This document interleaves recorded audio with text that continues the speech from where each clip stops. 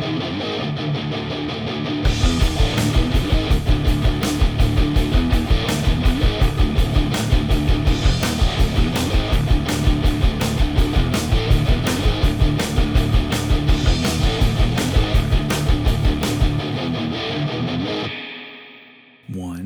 two, three. The Beatsy Boys, they're coming home. They're coming home. Oh, they're coming home. Anyway. Hi, welcome to Cranked and Ranked. The show where we rank artist discographies. And that's what we're doing today. We're doing another artist. I'm saying artist. I could still say band. They were a fucking band, man. Yeah. But yeah, welcome to Cranked and Ranked. And as usual, my name is Old Head, but I got a new name, and that new name is Larry. And then with me, as always, is Eddie Sparks. It's me. Hi.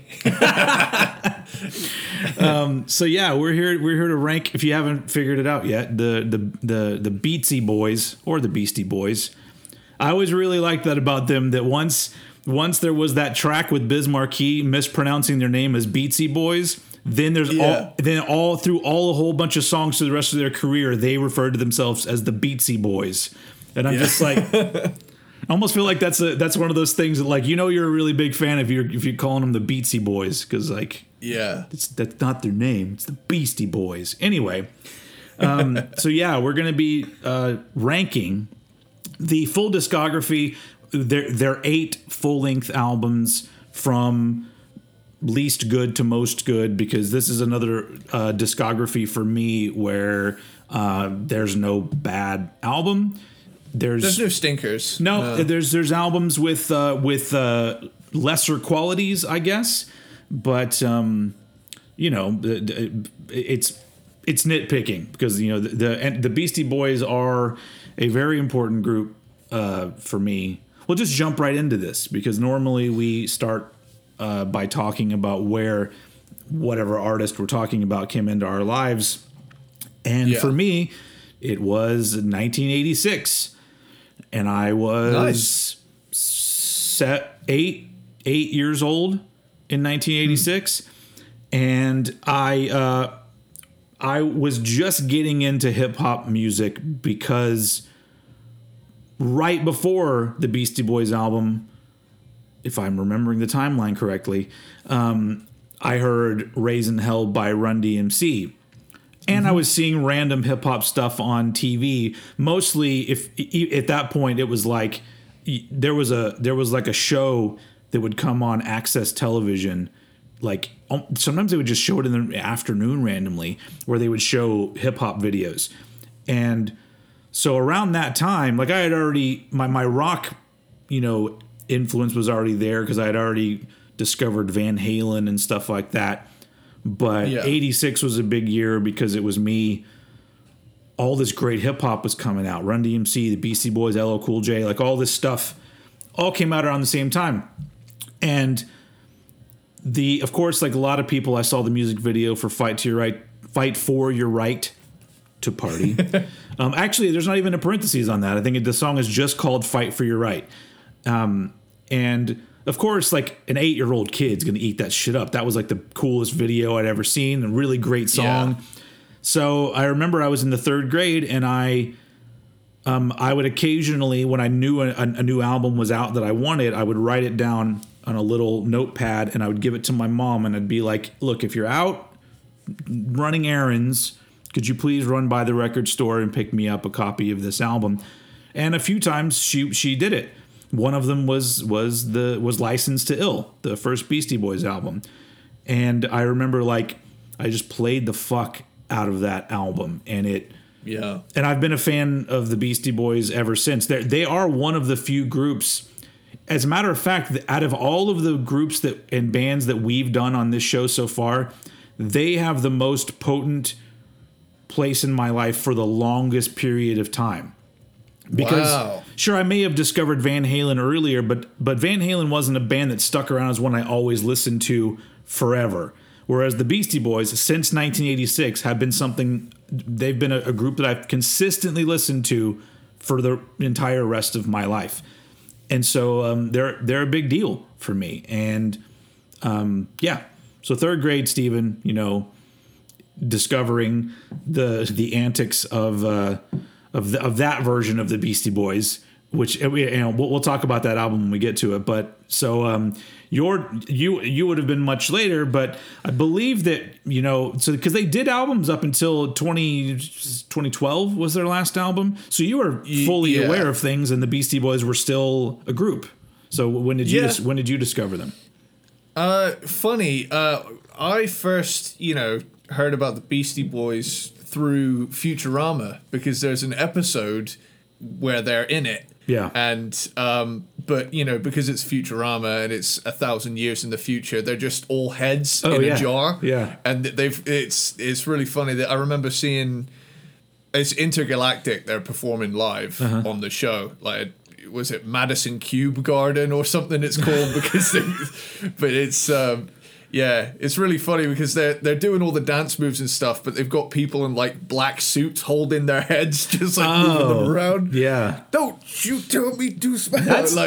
Wouldn't it be great if that's what actually happens? And they can revive the heads of people, I guess, that haven't been cremated. So I don't know. Well, it's really funny because I went back and I watched that episode for this, or at least those scenes from it. And like, there's an eerie thing that happens in the episode where they go, what is it? I think Fry says to them, "I have all 5 of your albums." And they say something like, "The 5th one was 1,000 years ago. Now we have 7." And it's like really close to the actual amount that they ended up making. I mean, if you count albums with vocals on them, they have 7. Yeah, which is kind of spooky, but I basically knew the hits going into this. I'd never really done any albums apart from License to Ill because of its high presence of rock riffs on it, and whenever I was in the mood for some rock driven hip hop, that album would go on. Yeah. And it's one of the biggest hip hop albums ever. So, it makes sense that you hear songs from it still today. I guess you hear a lot of Beastie Boys. I mean, not as much as I think you should hear, but there's still a group that you hear songs from them every once in a while. Yeah.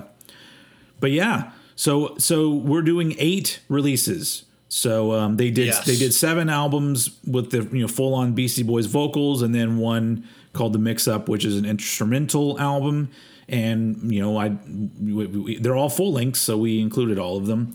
And so we're going to get through all those one episode. We're slip knotting this thing, where we're going to try to do the whole thing. So yeah, I guess without further ado, because I say that a lot. I go back and watch. Sometimes I go back and watch my videos, and it's mostly just for me to correct things that I feel like I could do better. Yeah. And I notice that I always say without further ado. And it's almost like a, what do you call it? Where it's just like a habit. It's just a sentence that's loaded and ready to go. And and it's like default setting. But when you do things a lot and you start noticing it, I'm just like, oh crap. But anyway, I noticed in my videos, like if I do something stupid or gross, I just go, "I do apologize," but it's become a bit of a catchphrase, so I'm just doing it unapologetically now. Well, anyway, we have a lot of ado on this show, but without any more of that said stuff, we are going to be jumping into the ranking. And as usual, I throw it over to Eddie Sparks to start us out, and so he's going to be giving you his number 8 Beastie Boys album. Okay, so well, there is going to be plenty of ado in this show. There's no real doo-doo, because there isn't really a bad album. Nah. There's but something has to go last. Yep. And as a result, I've had to go with The Mix Up for my number 8. I did too. We'll talk about this one, but it had to go there. Yeah, because really, unless the Beastie Boys name was attached to it, you wouldn't really know it was a Beastie Boys album, like, because there's no vocals on it, really, apart from the odd, like, cheer interlude between the tracks. Yeah. But, you know, I mean, stylistically, it has their kind of style of beats and jams. Well, especially when they, you know, because they were a band that were known mostly for their vocals, but in several albums they had musical, you know, instrumental interludes or short tracks. So that part, you know, yeah, that's related to the Beastie Boys. But you're right. Overall, when you think Beastie Boys, you think rappers. And so there's none of that on this album. There's you know, there's a stunning lack of lyrics for a rap album, yeah. don't you think? Yeah. But that being, yeah. I mean, and honestly, and I'm sure you agree that you would say the same thing. It's number 8, not for a lack of quality, just for a lack of their voices, the boys. I guess. Yeah, the boys. yeah. Nonetheless, I still did a track by track. Yeah. But as a result of, you know, a lack of lyrics, I've gone down a very simplistic route for my track by track. So without further ado, B for my name, Groovy, 14th Street Break, Funky, Suco de Tangerina, Quirky, The Gala Event, Slick, Electric Worm, Cheeky, Freaky Hijiki, Smooth, Off the Grid, kind of rocky, The Rat Cage, Sneaky, The Melee, Groovy, again. I was hoping you weren't going to repeat any words, but okay, Groovy. Dramatically Different, Always Love a Sitar, The Cousin of Death. Sounds like Tom Morello did the soundtrack for a Netflix binge-worthy crime series. And The Kangaroo Rat, Go-Go Bells. Yes. But, you know, that being said, this is a high-quality selection of instrumentals. Yeah. But, alas, it's a kind of hip-hop album without lyrics. Yeah. So naturally, a pretty bog standard element of their sound is missing on this one, and so as a result, it doesn't really feel complete stacked next to the rest of their albums. That said, it's still good stuff. It's just, you know, it's something different. It's more. It would work well as a soundtrack or something in the background, you know. But yeah, for me, it's good. And it's another example of how insanely talented they were, and but I really do think I think that I've only listened to this album all the way through as an album like maybe 3 times, because I feel like it works better shuffled in with the rest of their stuff. It's like if I just go to my Beastie Boys collection on Apple Music and I just hit shuffle, when these songs come up, I'm like, yeah, but then it goes to, you know, a rap song after that. Which is why I think it worked so well on their previous albums, where they would have those instrumental songs, because it's kind of giving you a little bit of break and a different vibe. But this one, it's like, you know, all of those words that you said, you know, groovy, funky, sneaky, slick, whatever, that could just be applied to the entire fucking record. You know, just like boom, because it really is, you know, it's a vibe, and they just went with this vibe. Now, I read something about how when the album first came out, there were plans to eventually release it again with like guest vocalists and stuff on it, but I don't know why that never happened. But either way, it's a really strong album. I just think that, you know, it was a matter of time. If you were a Beastie Boys fan, when they announced an instrumental album, you were kind of like, oh, well, yeah. Well, of course they eventually did that. But I think that when I go to the Beastie Boys, I'm wanting to hear those 3 voices. And so that's why I ended up putting this last.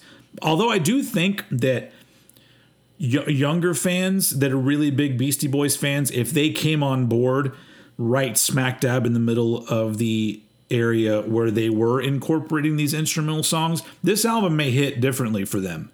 And I can totally see that. But for me, my introduction to them is Fight for the Right to Party and going into the hip hop stuff. And so this, like I said, it's not a go-to for the Beastie Boys.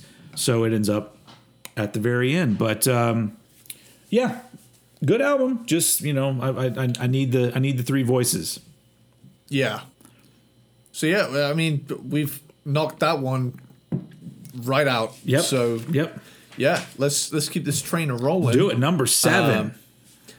So number 7, again, this is a case of sheer personal preference. There is quality abounds across this entire discography. Yeah. That being said, my number 7, I went for Hot Sauce Committee. Okay. Part 2. The last album. Yes. I'm gonna jump straight in. Make some noise. I love that real riffy beat going on.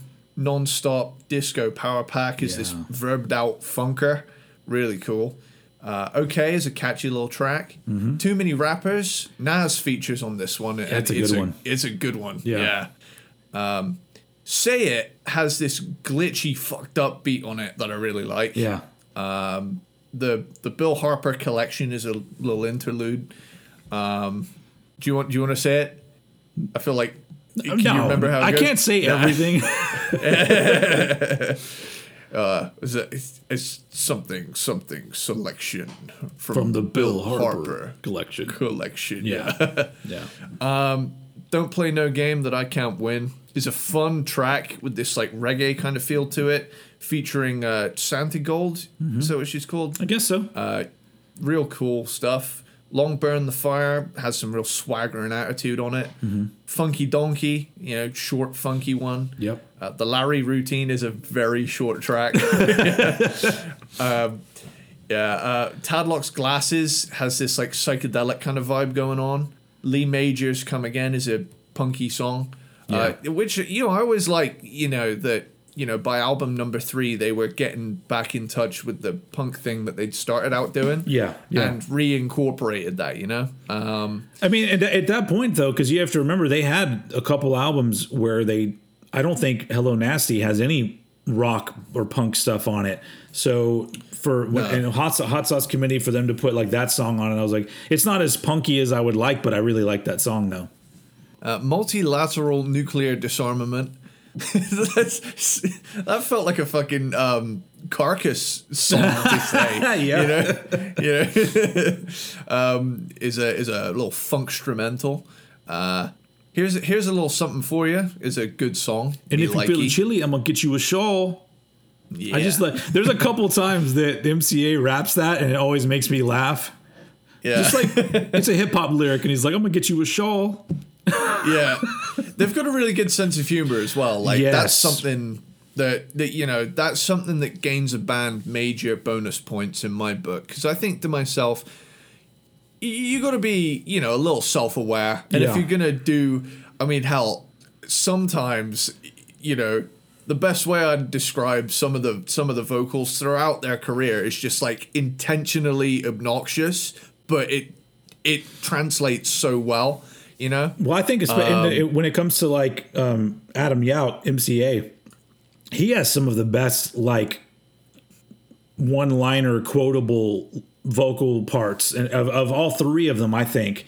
But they're all very clever. But that's the thing about them, is that I just want to hang out with the dudes. Yeah, like that's any interview you've ever seen with them, you're just like, that just seems like a blast just to hang out with them. Did you ever see the Beastie Boys Story, which came out on?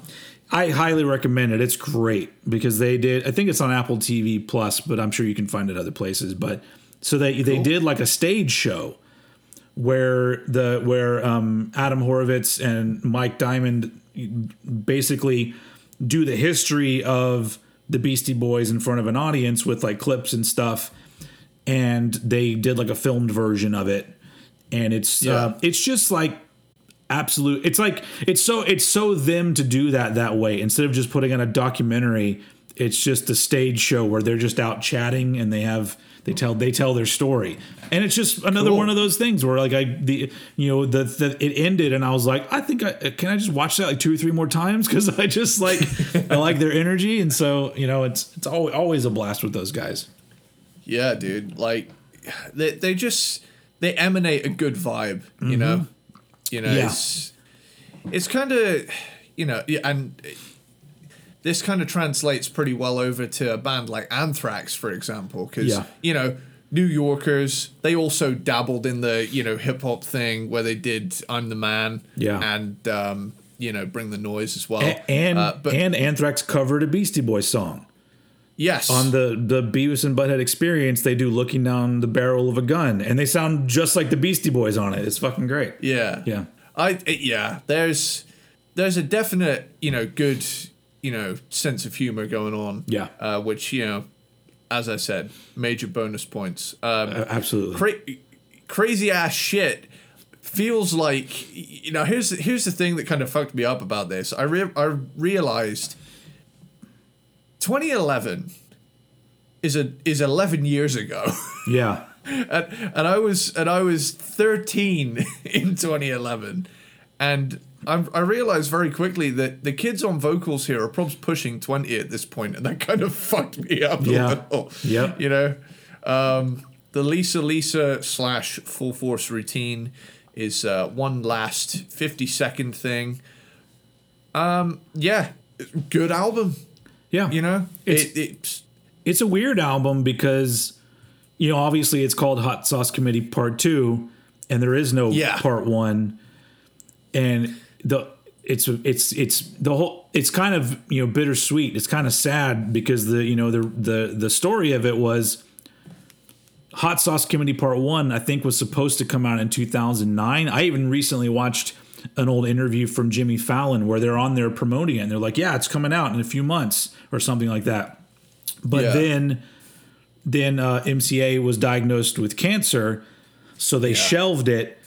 And then a couple years later, they basically took most of the songs that were going to be on Hot Sauce Part 1 and just put it out as Part 2. And then literally the album came out, and a year later is when Adam passed away.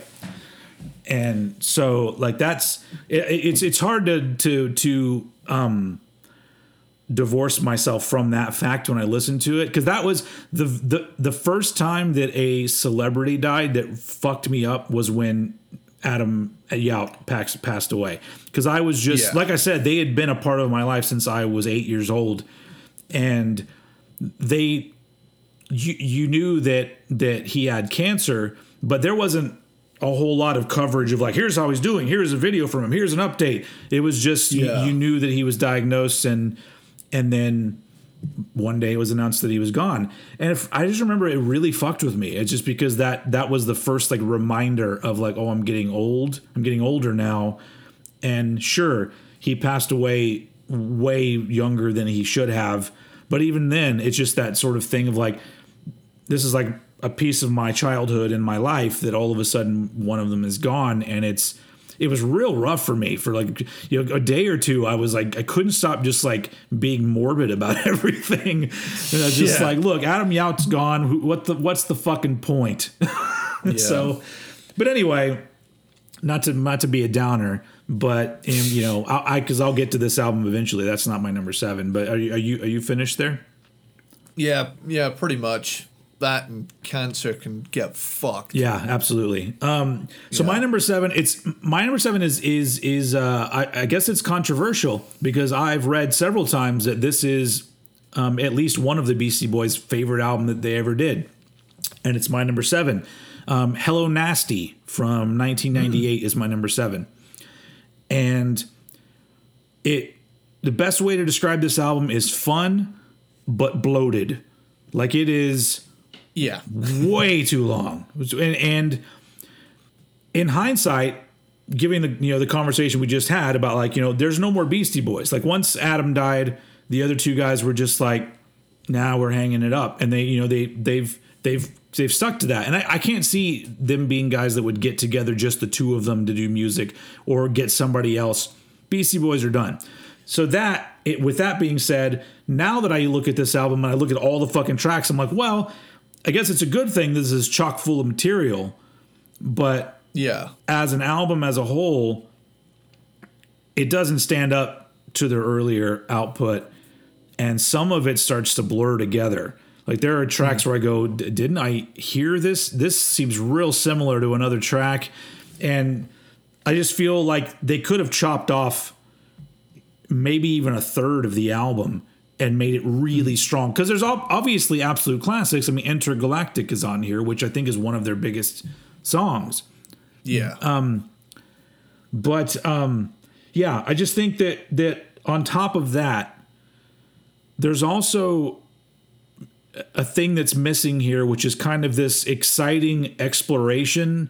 Like as their albums move on, even through Ill Communication, there's this level of like forging into new territory and trying new things. And there's a little bit of that on this album, but there's also a little bit of resting on, because around this time in 1998, there was a lot of like what I considered like the worst time for music, because there was Fatboy Slim and all of this really uninspired electronic music that's like would just take a sample and not even do anything with the sample that's interesting. It's just, let's play this sample over and over and over again, and then over the top of it, it's some guy repeating some phrase over and over again, and that's the song. You know, Moby did a lot of that shit, and it's to me, it's not great. And some of this music it makes me think of that time period because it's, you know, at the same exact time.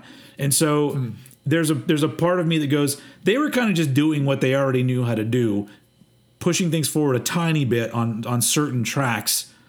But it's an album that I don't go to very often to listen to. And it is a lot like the Mix Up, whereas these songs shuffled in with their other songs are good songs, but as an album, it's exhausting long, and it doesn't have enough bangers to keep that momentum going for the whole runtime. So so it goes here at number 7. Still a fucking great album, and you know, for the particular time period, still a classic. And it's, you know, it's hard to fuck with any of their albums really, but that was one that it was very easy for me to put it near the end, because I'm just like, it doesn't have enough meat for me to really dig into. Even and on repeated listens, it just seems to get more sort of just like, oh, this is this album again. So number Fair. 7, Hello Nasty. I feel as well, just while we're on it, overly long albums is something that has been a kind of a plague on hip hop for a long time. Still is. Like, and not only that, hip hop artists will do this thing now where they release an album that's an hour long and then a month later release a special edition that's 2 hours long. Yeah. And I'm just like, God damn it. Yeah. And it's especially in this day and age where most people listen to 2 songs, and I'm just like, just don't fuck with it. Come on. Yeah.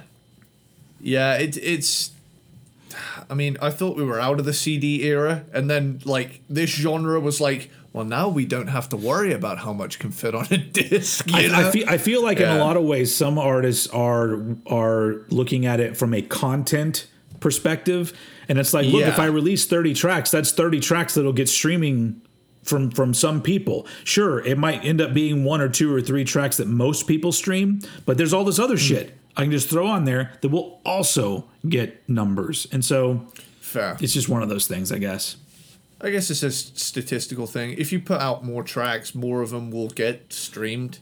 Some will catch on. And some people would prefer that. We've said it before when it comes to our favorite bands. If Metallica says we have a brand new album coming out that has 58 tracks on it, we'd be like, fuck yeah. Yeah. It's one of those things, I think, as well, like we always factor in, because, you know, we do this as like a weekly task. Yeah. You know, we set ourselves a goal of going through a bunch of albums and sitting through them, and we're being kind of critical. Yeah. But that being said, I mean, in the event that you do end up with a band with a member that passes away and they decide to hang it up, it's kind of cool to have this much stuff. Agreed. Yeah.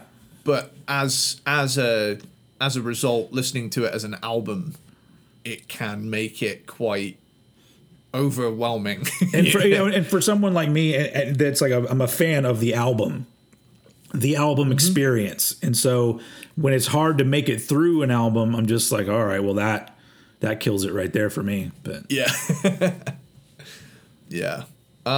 So with that, number 6, my number 6, and again, I really fucking love the vibe on this album, but it's just a matter of where does it go? Yeah.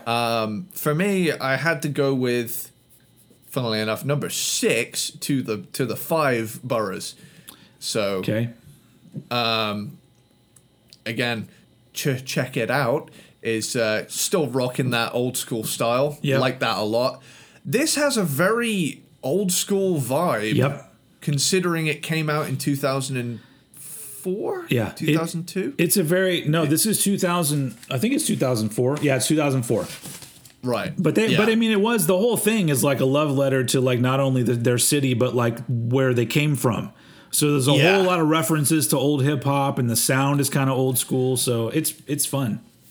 Plus, it's kind of nestled in that, we're angry with 9/11 and Bush kind of era. Yep. So yeah, it definitely has a lot of, for example, the Twin Towers are still present on the album cover, Yep. But yeah, enough about that. Let's talk about the songs. Right now feels like a Slim Shady kind of beat almost. Yeah. 3 the Hard Way, groovy hard hitter. It Takes Time to Build is a head nodder. Rhyme That Rhyme Well. Love the slow swaggering groove on that one.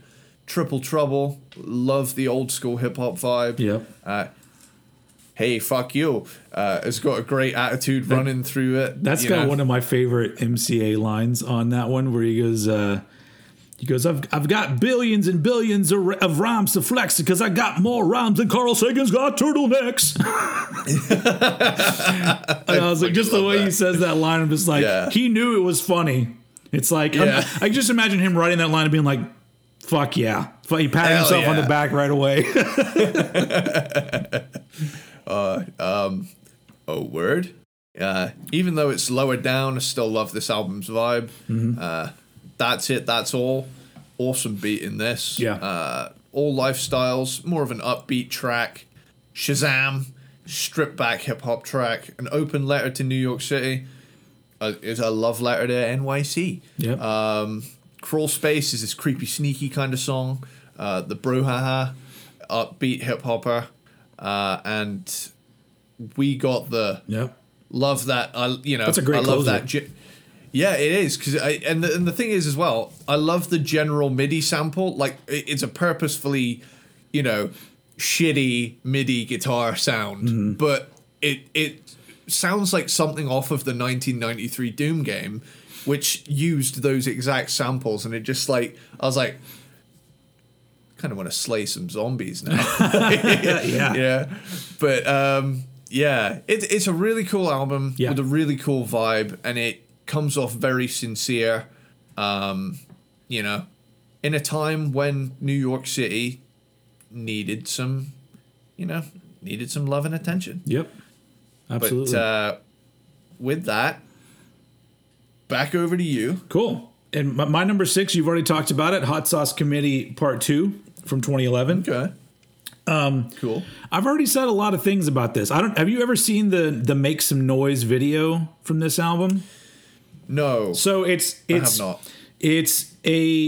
It literally continues from the end of the Fight for Your Right to Party video. So in the beginning of it, no way. You're seeing the apartment where they're having the party, and at the end of the original video, the 3 guys are like crawling out of the party to escape.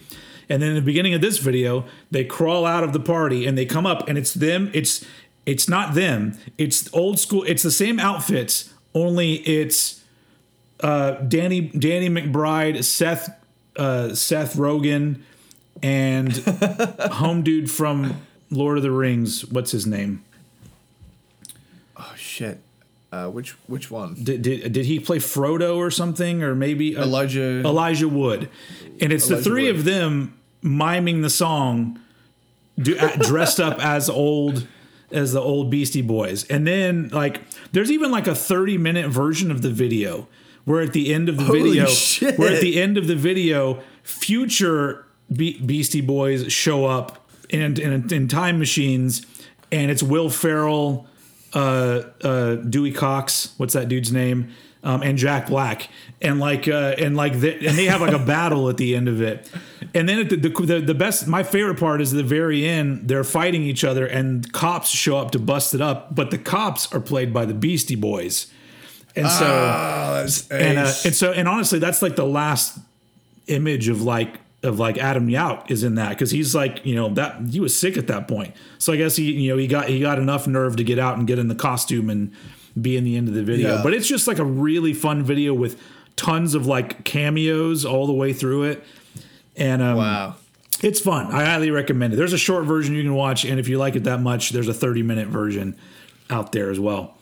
But I'm down for that. yeah, like I said, Hot Sauce Committee, it's a real bittersweet album. And I do appreciate that up until the end, they are still experimenting with their sound, because there are tracks on this where I go, that's kind of a new take on something, just like a particular sound or a particular type of beat or something. It just, it's the fact that they can still put something out that sounds kind of like it's new for the Beastie Boys is cool. But at the same time, there's also a lot of familiar sounds in here as well, which ends up making it like a real sort of satisfying last chapter of their career. And it's like there's a laid back yet confident feel to the album. And if I have to really give it a reason why it goes at number 6 and not higher, it's because the 5 albums ahead of this are pretty much unfuckwithable, and this one just lacks a little bit of the excitement and energy of the earlier albums, and there's maybe not as many bangers on this, so it's gotta go here. But they set the bar too high for themselves, I think.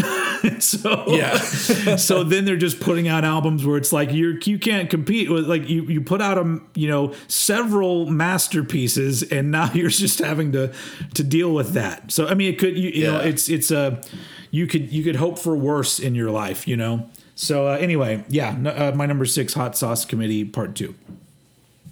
Cool. Now I want to say, before I do my number 5, there is a high likelihood that it will climb back up, but as a result of the fact that it was the only album that I really knew by the Beastie Boys before I did this deep dive, all of the stuff that kind of came later is still very fresh on my mind. Okay. And is a side of them that I had grossly neglected. I kind of knew them as this going in with the odd track here or there. Yeah. But my number 5 is License to Ill. Yep. And it being such an iconic 80s album, me being the 80s guy, everybody knows me as the 80s guy in my fucking friend group.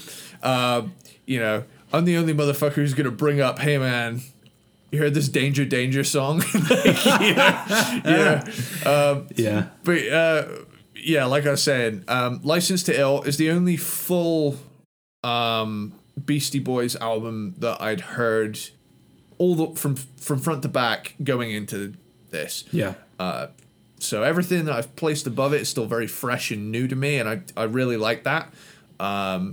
So yeah, Rhyming and Stealing, nice blend of not only a Zeppelin sample but a Sabbath sample as well. Really cool way to kick things off. Yep. That's all Rick Rubin. Like, that's the thing, is Rick Rubin is all over this album with the beats and his choices for samples. But hell, if Kerry King plays 2 solos on the album, like, is wild. Yeah.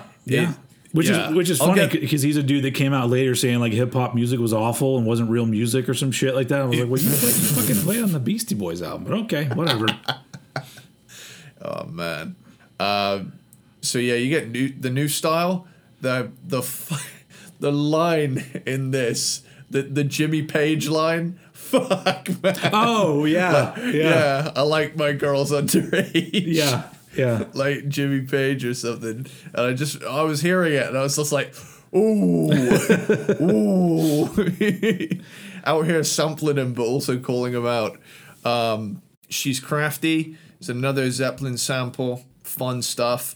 Posse in Effect. Slow Groove. Me Likey. Yeah. Slow Ride. Not to be confused with the 1975 classic rock song by English rock band Foghat. But it's this song. It is weird that it's called Slow Ride, but the melody they used is from Lowrider. Yeah. So I'm just like, did they get confused on what it was called?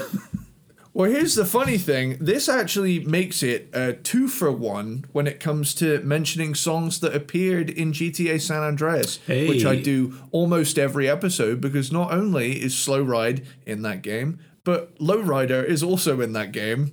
And I just thought... There should be a mashup of those two songs called Slow Rider. Yeah. Somebody out there do it. Oh, yes. I'm down. Let's make it happen, people. All right. Why are we not funding this? But yeah, girls, this feels like... You ever heard the line, I switched to porn because it was easier to explain? This song. Yeah. If I was like playing this loud and someone walked in and they didn't know it, I'd be like... Yeah, it's tongue in cheek. The weird thing about this period of the Beastie Boys is that they went on record very quickly to say like this was tongue in cheek and it was taken seriously, but to critique them, they kept it going for a little bit. They did tours where they acted like these shitty frat boys. Yeah. And so they got caught up in the moment, which I absolutely understand. They were young, but the weird thing about that is that even at the time when I was an 8-year-old kid, there was still a part of me that heard parts of this and I go, I feel like they're kidding. I feel like this isn't supposed to be taken seriously because I think it's very clear, but I feel like there were a whole lot of young American males who didn't get the joke. Because they were actually those people, and so of course if I were them, I would put the fucking brakes on real quick and be like, all right, nope, no more of that shit. But then you get Fight for Your Right. This is a song I'll never get tired of. No, sorry, not sorry. It's fun. It is just, and even if it is tongue in cheek and ironic, doesn't change the fact that it is just a fucking banger. Like it'll get a party going, man. Yeah. And it's funny because these next two songs like highlight to me that Kerry King, while very good in Slayer, can pretty much only play Slayer. Yeah. Because like even the Fight for Your Right solo is at least kind of constrained, I don't know if that's him on Fight for Your Right though. I think it might just be him on No Sleep Till Brooklyn. I might be wrong. But there's the guitar tone and the whammy wiggles. It has to be Kerry. Like it was probably Rick probably said, "Hey, look, we want this one on the radio. Can you maybe tone it back a little bit?" And so he just did a little cheeky little pentatonic thing. But on No Sleep Till Brooklyn, he solos like he's playing fucking Angel of Death, and it's like it doesn't even fit, but it's so funny. Like it gets a laugh out of me every time because I'm like, what the fuck? That solo has always made me feel like he played the solo with no music playing underneath it, so he had no clue what key the song was in. But you can say that about pretty much any of his solos, where he's just like, it's just hitting random notes and then doing some meows and stuff like that, And it works in Slayer, but like when you're basically playing over a smoke on the water type riff, you kind of expect like if Kirk Hammett had gone over the top of that, it would at least be somewhat tasteful. Yeah, agreed. Even if it was drowned in wah, but Paul Revere, it has a cool reversed beat on it. I love that. Sort of thing. That's the thing to point out about this album is that this is this is like in the height of what I always call like the Roland 808 era of hip hop. Yeah. Because like so many artists use that Roland 808 and then the particular beat and bass and this album still fucking bumps. Like you put on like, you know, Slow and Low and shit like that on your fucking car stereo. It is, there's some big ass fucking bass on it. But I love that about this. I honestly, I love, well, you know, I'll get into talking about the first 3 albums, but I love how their first 3 albums fit in to an era of hip hop that I love.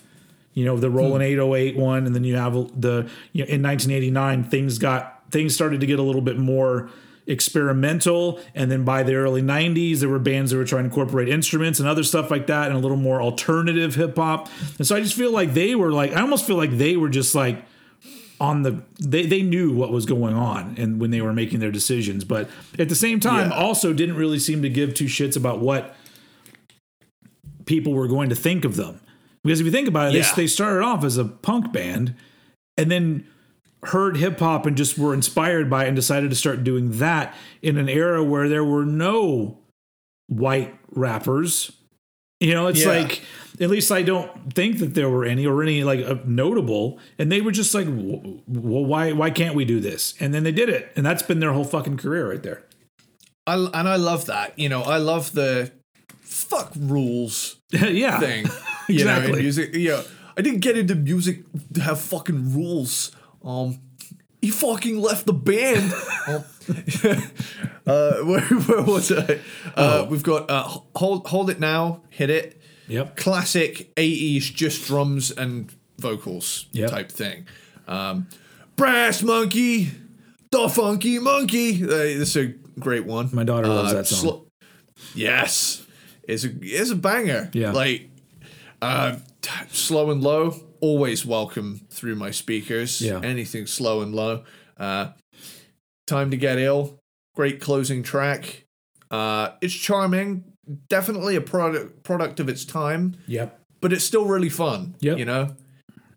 So with that, over to you. All right, cool. For your number 5. For my number 5, I'm kind of like, you know, it's like the cousin album, I guess, because my number 5 is To the Five Boroughs from 2004, where they kind of went back to an old school kind of hip hop kind of thing. And we already talked about this. It's an utterly enjoyable album. To me, it's a classic at this point, and it's because it's hip hop that's clearly made by veterans of classic hip hop who are not only acknowledging the past, they respect the past, but at the same time, if you're talking about License to Ill, they've clearly matured, and you know, or they just decided they didn't want to go with that same routine. But you know, I feel like this is more. If the Beastie Boys had been themselves on album number 1, it would have been similar to the Five Boroughs. And I love this album. It's not game changing or even really that impressive in comparison to what that they had already done, but it's just really good. And if I remember, I think when it came out, like a lot of people didn't like it, and I'm just like, what, are you listening to the same album as me? Because I'm just like, I mean, maybe you wanted them to keep on making this sort of, you know, hip hop that could be listened to by people who are also into Moby, but I'm just like, that's not me. I'm happy for them to come back around and make a hip hop album. So it was great, and you know, they never followed anybody's rules, just like we said. So that's why you know. To the Five Boroughs comes out at a time where I think people were expecting something different from them. And then the very next album, people were probably expecting more hip hop, and they got an instrumental album. That's just how it works. But yeah, I have a blast every time I listen to this album. And so it had to go in the top 5 for sure. But yeah, it's once again competing with utter classics. So, that's it. To the Five Boroughs is number 5. Moving on to your number 4. Cool. Now we're in the upper half of the ranking. My number 4 is 1994's Ill Communication. Same here. Boom. We matched up on number Bam. 4, Ill Communication. Ma Bell got the Ill Communication. All right. Hell yeah. So right out of the gate, you get Sure Shot. Cool flute line. Really cool stuff. Yeah. Tough Guy immediately is Punk just a rock. straight up punk song. Yeah. Yeah. Yeah. And I love that about this era of them. Like, Check Your Head and Ill Communication are like, you could kind of pair them together as kind of a brother and sister album. Yeah. Like in a way, because they've gone to that. They've got instruments and they've got rock songs and they've got punk songs. Yeah. And they've got rap songs. Sorry. So yeah, B-Boys making with the Freak, funky fresh shit. Shit. If it's going to be this kind of party, I'm going to stick my dick in the mashed potatoes. Oh man. Bobo on the Corner is a short little interlude thing. Root Down is a groovy ass song. Sabotage, absolute tune. Yeah. Get It Together.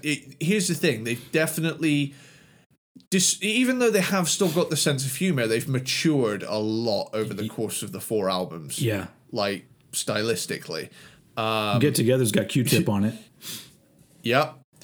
And Sabrosa is porn music. The update's got some cool percussion going on. Futterman's Rule is groovy instrumental stuff. Me likey.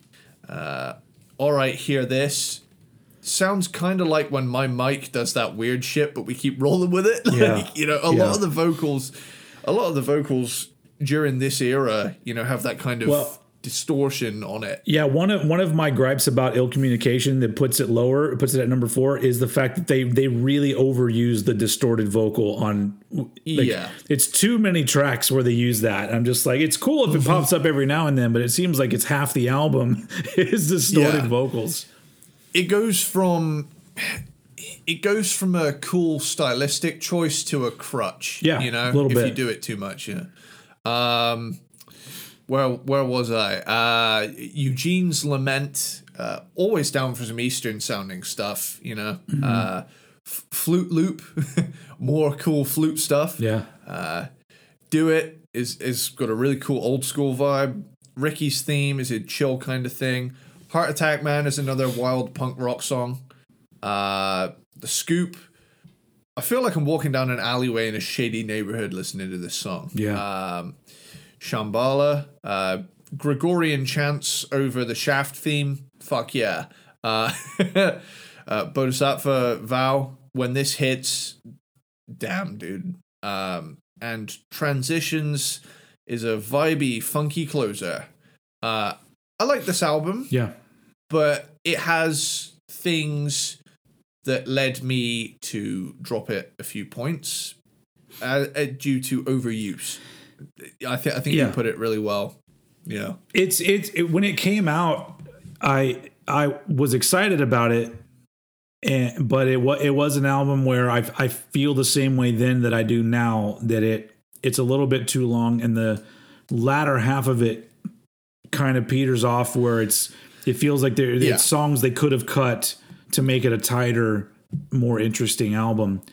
But I do appreciate that it's almost like a more ambitious version of what they were doing with Check Your Head. Yeah. But it's not, for the length that it is, it's not all absolute killer material in comparison anyway. But it's still an absolute classic of the 90s. Like, it's just one of those albums that you have to talk about when you talk about 90s hip hop. And a few of the songs, I would go so far as to say it's some of the best material they ever did. But yeah, I really like this album, but I do think that it lacks an excitement that carries through the whole album. But it's first half of the album for sure is fucking great. I really just think that a few songs at the latter half could have been cut out and maybe used as B-sides or whatever. I don't know. But in hindsight, like we said, it's good that there's a whole lot of songs on this album. But yeah, it once again is standing up to 3 albums now, where my top 3 are, in my opinion, perfect albums. There is Yeah. absolutely nothing that I would change about the next 3 albums. And so Ill Communication is going to always fall short of these 3. But that's my number 4. Moving on, top 3. This is quite funny though, because this one here is one you had quite low, and I've gone for Hello Nasty at number 3, and I feel like that's because it's kind of fresh on my mind. I only really knew like 2 songs off of here. Yeah. So when I heard it, I was like, oh, this album's really cool. But I do agree with the quite long kind of point that you made. Yeah. Because how many songs are on this? I don't know, fucking 18 or some shit. It's long. It's near the 20 mark. Yeah. So, super disco breaking, really fun feel to this opener. Yeah. The move has a real head nodding thing going on. Remote control is just more fun hip hop. It is fun. Song for the Man, one of their more kind of instrumental things. There's a few of those on this one. Yeah. Just a test. I wish I could break into song with 2 other guys to like every now and again, Yeah. Just randomly, just out of nowhere. Someone asked me a question, I just start fucking rattling stuff off, and 2 guys come up behind me and just back me up. Yeah. Stop, profile. Like just be able to emphasize shit, and they're like, I just wanted to know where the milk is.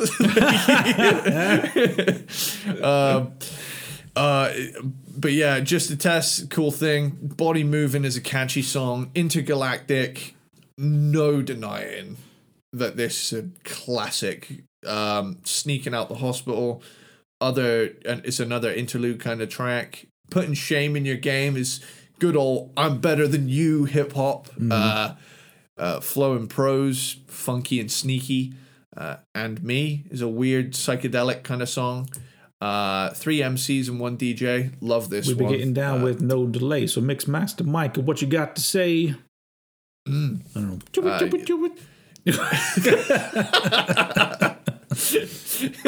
Socially anxious DJ, just you got the Grasshopper Unit, Keep Moving. Is a fun track. Song for Junior is this cool laid back thing. I don't know. Feels like a track that could have been done by a grunge band. Like I got kind of grunge vibes off that song. The Negotiation Limerick File. They have a great dynamic vocally. Like, just when those 3 guys were together, it's like we said earlier, they just emanate this really cool atmosphere around them, Yeah. Electrify, love the beat on this one. Picture This is another laid back song. Unite has a great swagger to it. Dedication, just 2.5 minutes of shout outs. Yeah. Dr. Lee, PhD, reggae vibes. And Instant Death, remarkably chill song for a song title like that. Yeah. But yeah, this is a long album, and that tends to hurt it in terms of 1, 2, 3, 4, 5, 6, 7, 8, 9, 10, 11, 12, 13, 14, 15, 16, 17, 18, 19, 20, 21, 22, 23. 23 tracks. Yeah. So it's the post-20 zone. Yeah. Damn. Very long. Yeah.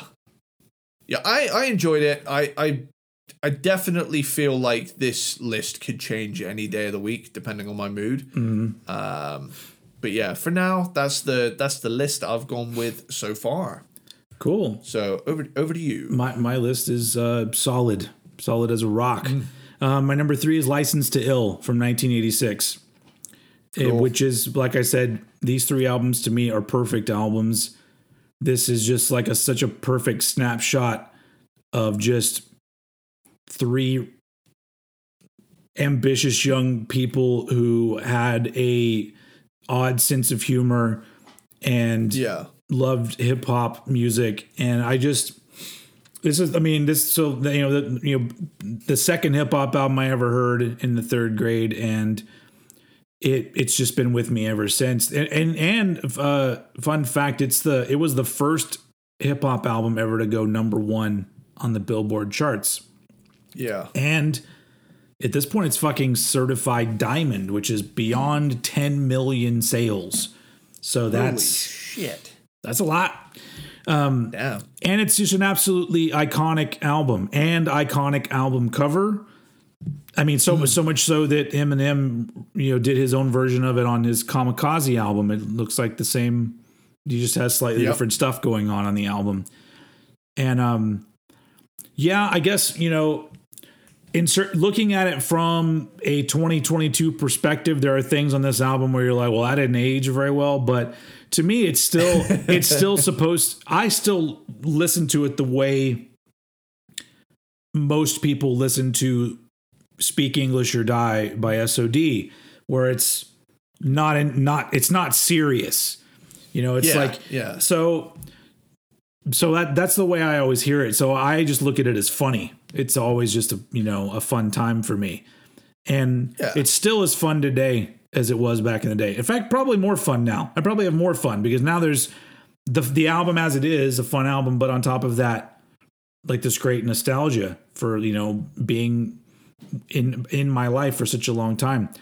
And I love the minimal old school hip hop style on this album. I love that shit.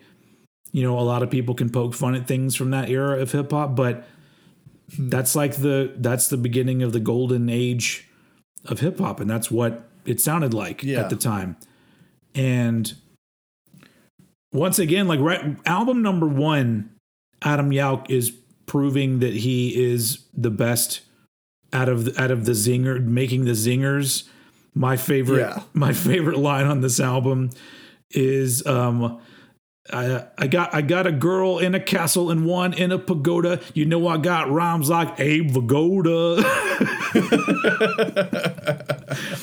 There's those are my favorite MCA lines where he does I got rhymes like, and I'm just like, it's always just something really, really funny.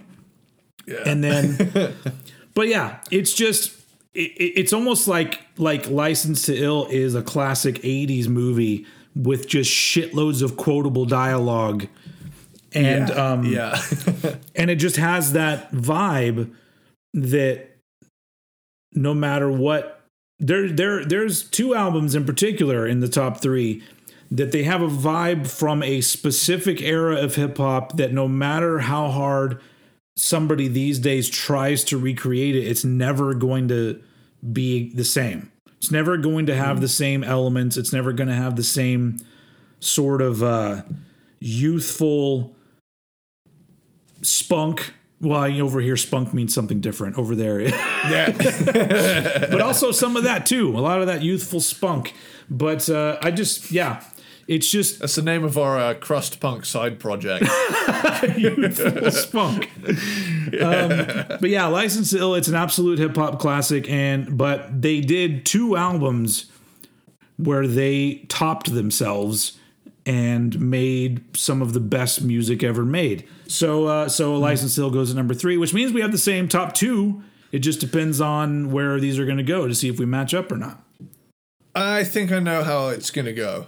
And I think we have the same, because my number 2 is Paul's Boutique. Yep. We have the same top 2. My number 2 is also Paul's Boutique from 1989. Yeah.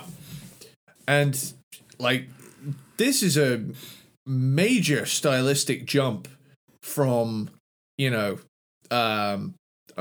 a major stylistic jump across the first 3 albums. It's like 3 distinct eras of hip hop. Yeah. 86, 808 era.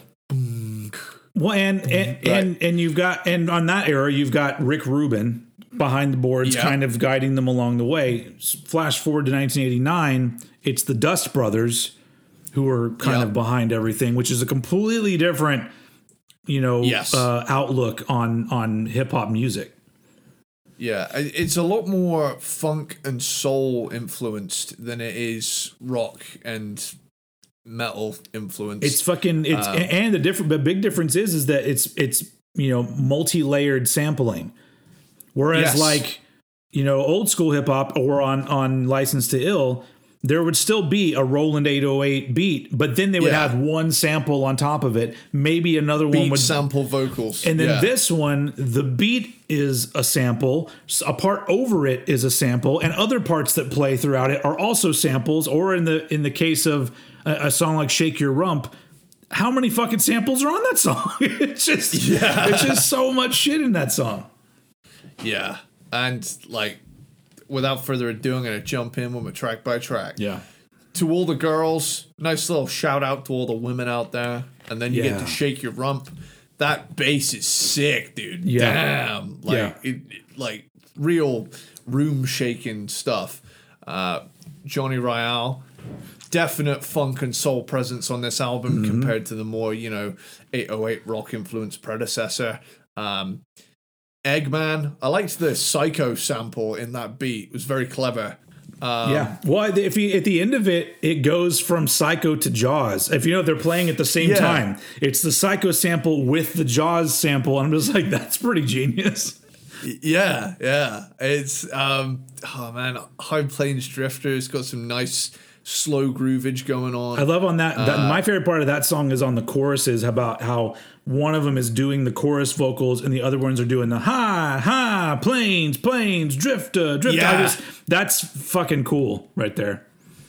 Yeah, I love that as well. The Sounds of Science kind of reminds me of Girls off the previous album. It's got a kind of a novelty, but then it just goes off. Like, it catches you off guard. Papa, dope. And then it goes into that. There's that part where they're all three rapping really fast at the same time. I'm just like, goddamn, this is too good. Yeah. It's still so great today.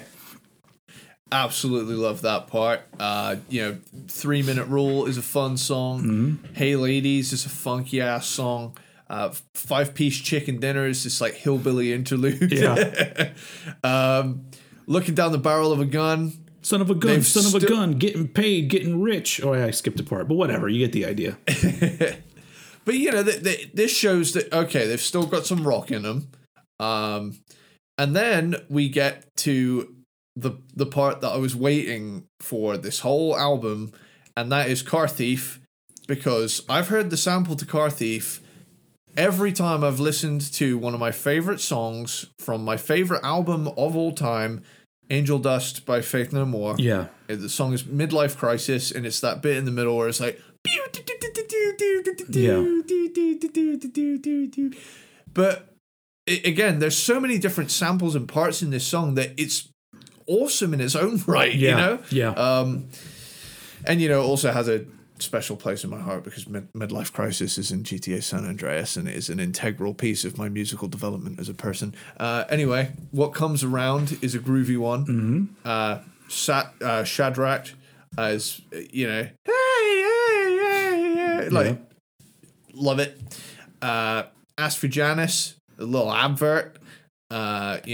B-Boy Bouillabaisse, I've forgotten how to say it. Bouillabaisse or some shit like that. I don't know. Bouillabaisse, yeah, is a big ass 9-track medley of just like all these little individual tracks. And I remember fucking, what was it? I was gonna critique each individual track in the track by track, and I just said, fuck it, I'm not typing B-Boy Bouillabaisse fucking 9 times.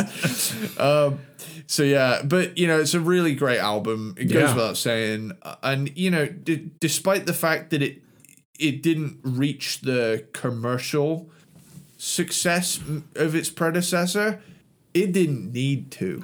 Well, License to Ill is a diamond certified album. Yeah, and this showed that they could do other shit. Well, also at the time, it wasn't promoted very well at all because I remember I watched a lot of MTV and I think I saw the video for Hey Ladies one time and there was no indication. If I just remember at the time thinking it was like, oh, this is like an unreleased song. I didn't know it was a new album because I didn't see any promotion for the album anywhere. It wasn't until Check Your Head came out that I was like, oh, they're promoting a new album. Paul's Boutique was almost like put out like, here you go. And I know it's probably because the label didn't know how to market it, because all of a sudden all the frat boys weren't going to get into this. And so, like it took me years to actually get around to hearing the whole album because I didn't really know anything about it. So wow, it's not just that the album is a little bit more challenging. It's that the label, fucked them on it really. Yeah. But that being said, as good as it is, there is one more. Yeah. No, I'm gonna keep talking about Paul's Boutique though.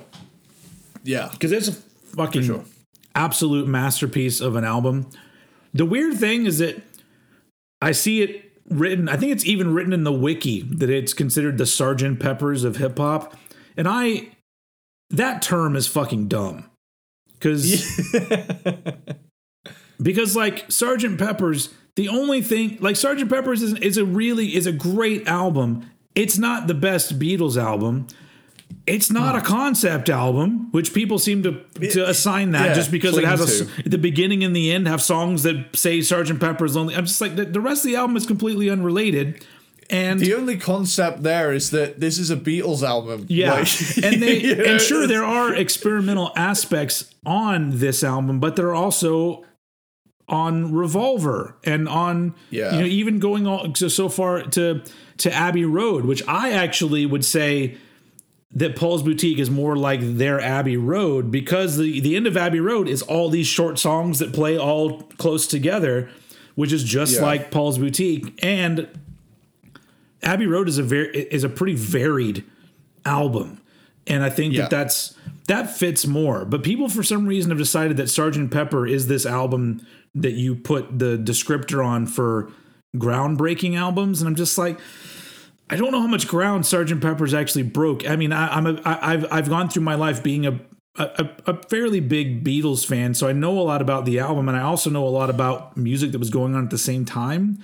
And they broke ground as the Beatles, but it's just a weird thing that's become like, here's what you're supposed to say. This is the Sgt. Pepper's of this. I'm just like, can we pick a different album? How about Dark Side of the Moon? Let's, let's pick something different that has more interesting qualities to it. But eventually we'll get to ranking the Beatles albums, and I'll talk all about my thoughts on their stuff because I have thoughts. But I like the fact that they immediately started with an album where not only was the way it was constructed was unconventional at the time, even the song structures themselves are often unconventional, where it's not verse, chorus kind of thing. There's some songs that don't have any of that conventional shit going on.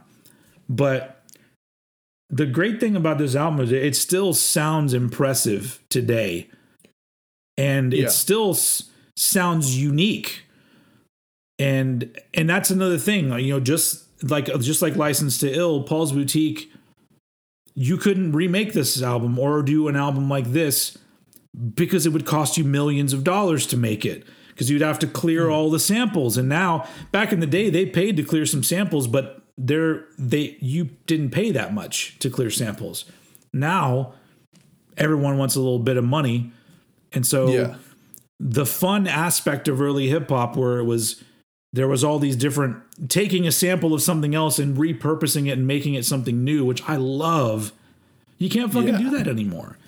And I hate it because I'm just like, if I was an artist, I would be thrilled. I'd be like, you don't have to give me any money. You just have to just do something good with my shit. If you're going to repurpose my stuff for something else. Now, to be fair, if they're doing it like Paul's Boutique, I'm on board. If they're doing it like Eminem, where he just took the chorus to Dream On by Aerosmith and just plays it all the way through, and then over it he just goes, yeah! Like that's bullshit. And I love Eminem, but that's bullshit. So, but I like this, and I like it even more because you can't do it today. But that's someone we'll get around to as well. Yeah, and Eminem. But yeah, Paul's Boutique, classic after classic album, songs, bangers after bangers. It's but I put it at number 2, even though I love it so much, because this is still the Beastie Boys with a little bit of guidance from somebody else. They had Rick Rubin in Yeah. the beginning. They have the Dust Brothers who put down the beats and they, did their shit on top of that. And it's a big step forward, but to me, they would take another really big step forward with their next album, and it would be what I feel is it's the first like fully Beastie Boys album where I feel like it's their first, they had their hand in like all these different aspects of it. And that's our joint number one. Our joint number one, which is the 1992 album Check Your Head, which is one of my favorite albums ever made. It's easily, if I'm not dealing with genres, it's probably in my top 10, maybe top 5. Fuck, it's an amazing album to me. And so, but I'll let you go with it first because you're the man. You're the man who heads things off. Cool. I'll let you recharge for a second. Thank you. Woo. Check Your Head starts off with Jimmy James, great opener, funky boss, short and sweet. Pass the mic. Wild to think that. Now, I have a question. This is a sample, yeah. Like, wild to think that this not only samples the same track as Fella with a Gun from Dr. Dre's The Chronic, but both albums came out in 92. Yeah. So, like, I think that's the one. Or was I doing the... Shit, it doesn't matter. Anyway, it's a really cool bass line, and I can't remember the original song. Now I'm blanking. Yeah. What I'm put on? It's like I'm with the master plan. Oh. Something is going wrong with me right now. I don't know what it is. What is your major malfunction, Private Old Head? Yeah. Where were we? Pass the Mic. Pass the Mic's a classic song. Pass the Mic is great. Gratitude. Now, oh, man, I forgot that this track was in Guitar Hero 5, which is where I recognized it from. Yeah. Because I haven't played that one in years. And I heard it and I was like, I've heard this. Where have I heard this? I've heard this several times. Oh, and you know when you like unlock a memory that you forgot you had? I love that. And then you're like, and then all of a sudden you're like, oh, it's that song. Holy shit. But yeah, that's where I recognize that from. Killer bass riff. Awesome stuff. Lighten Up is this weird, vibey one. Feels ever so slightly Primus-esque at points to me. That was interesting for me as a fan because like that's the first track on here where it's like it's way different than anything they had ever done before. Yeah. And it's part of what makes this album special to me is the fact that it has these moments where it's like at the time completely unexpected, and then on top of it they're playing this shit themselves. Like that was fucking great. Yeah, this is where it becomes next level, and they go from a hip hop group to a band. Yeah, and I think that's the distinction from their first two albums to 90s Beastie Boys is that the 80s they were the group that gets out and raps it, and now they've got like shit that they're playing themselves. Yeah. So yeah, Finger Licking Good is a fun track. So What You Want. Holy shit, that grooving beat. To me, that's one of the best songs of the 90s or ever, really. I love it. Wow. Yeah. I mean, it's killer. The Biz versus the Nuge. Short little thing. Time for Living is a full-on hardcore punk track. Mm-hmm. Something's Got to Give. Nothing wrong with me. Funky groovage on this one. And the vibed out vocals are somewhere between Planet Caravan and Limp Bizkit. Like when Fred Durst will do like a you think sort you're of special. Exactly that sort of vocal effect. And like it's becoming very clear to me that I think Limp Bizkit heard that and they were like, well, this is going to be my personality.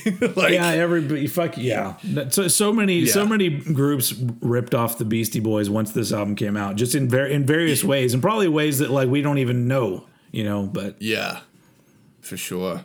The Blue Nun is another short little thing. Stand Together is just funky ass shit. Pow. Cool organ playing on that. Yep. The Maestro is a cool track. Groove Homes. Groovy. Live at PJ's is more good shit. Mm-hmm. Mark on the Bus is short but funky. Professor Booty is a badass swaggering song. Yep. In Threes, awesome sauce. And Namaste is a little chill closer. Yeah. And I feel like this album takes the best of their first two and what they would do later on, blends everything into the highest possible quality it can be. And that is Check Your Head. Yeah. It's to me, it's the greatest mixture of hip hop and live instruments that was ever recorded. And it has ever been recorded. I know, some people would be like, what about the Roots or other groups like this? Even the first Pharcyde album has live instruments on it. But to me, this is just the best. Like, they made an album here that nobody can stand up to when it comes to this kind of music. The alternative hip hop with live instruments kind of thing. Anyone that's done this since has just been trying their best to even lick this album's boot heel. And but this was just like with License to Ill. This one has a really big history with me, just because it was promoted. So that, there was the video for So What You Want, and I was like, oh, new Beastie Boys, I got to go get this, and I went and got it. And it just blew. 1992 was a really big year for albums like that. Like hearing Angel Dust for the first time, hearing Check Your Head for the first time. Albums that like really expanded my scope of like musically what I could enjoy, or what is something that I would even like to hear a band or group do. And change the fucking game, bro. Yeah. They really did. And at this point, the band, Adam Horvitz on guitar, Adam Yout on bass, Michael Diamond on drums, and then of course you've got on this one Money Mark on the keys. It's just like so perfectly done.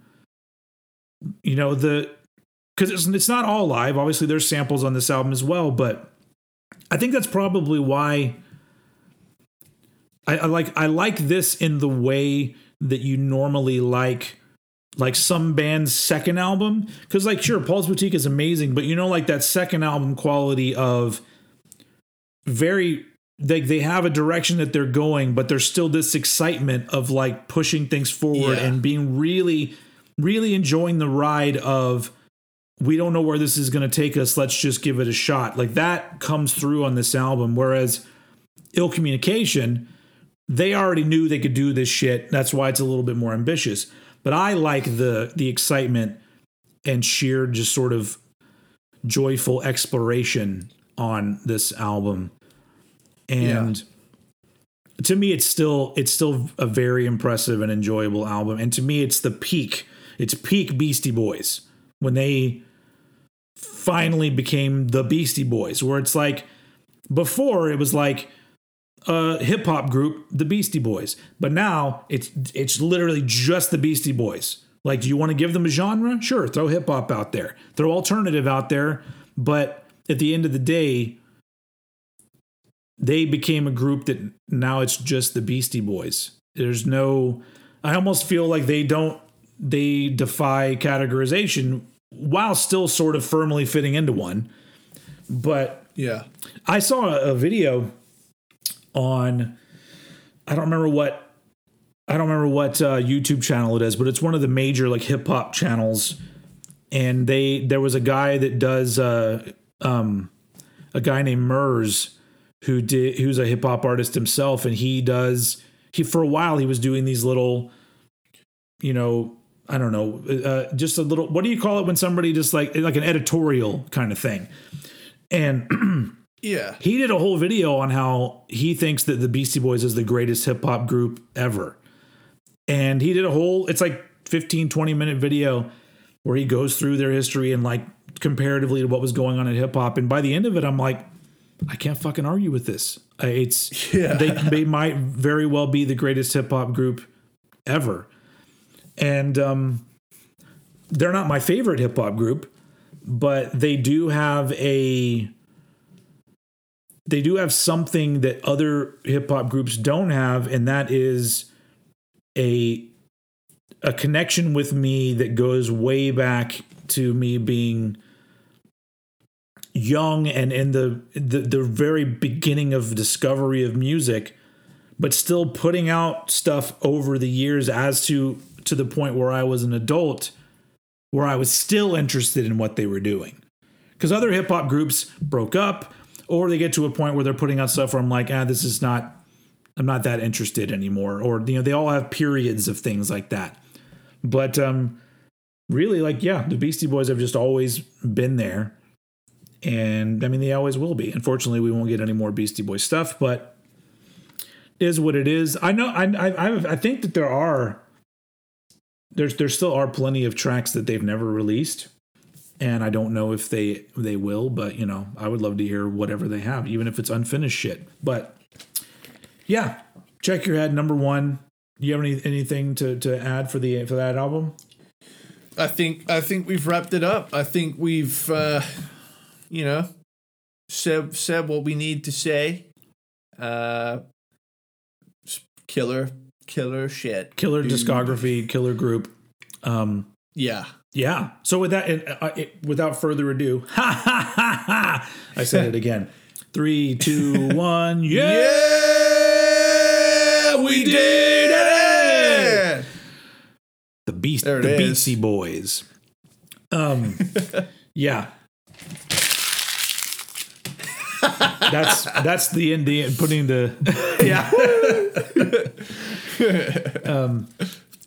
I feel like we covered everything with this group. I don't know what else to say, I'm glad we finally got around to them, because we've done a few other hip hop artists, but you got to talk about the Beastie Boys, and eventually we'll get to like Run DMC and shit like that. But yeah.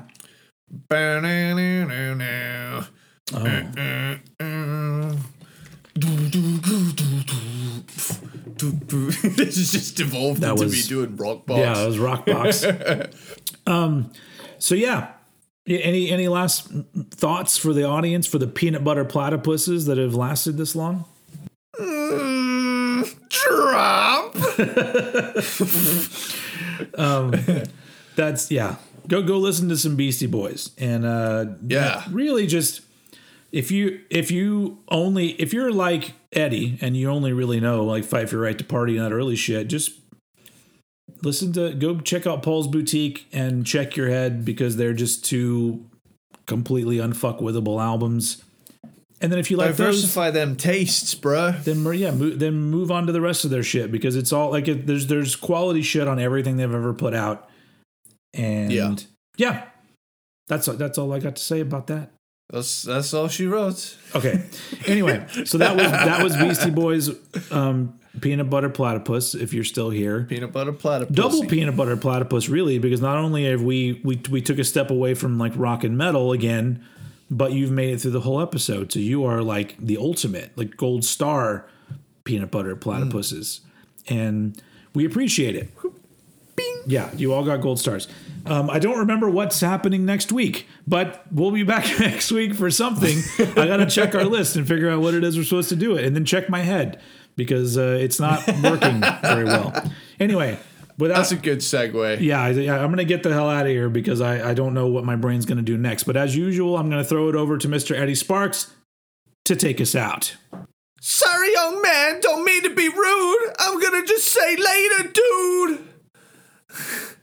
It's a little freestyle for you. We should have do that again. Okay. Sorry, young man, I don't mean to be rude. I'm gonna say later, dude. Dude, yeah. It's gonna be on time on the video. I just figured I had to jump on for the last couple words, just like a Beastie Boys song. Okay, bye everyone. Hell yeah.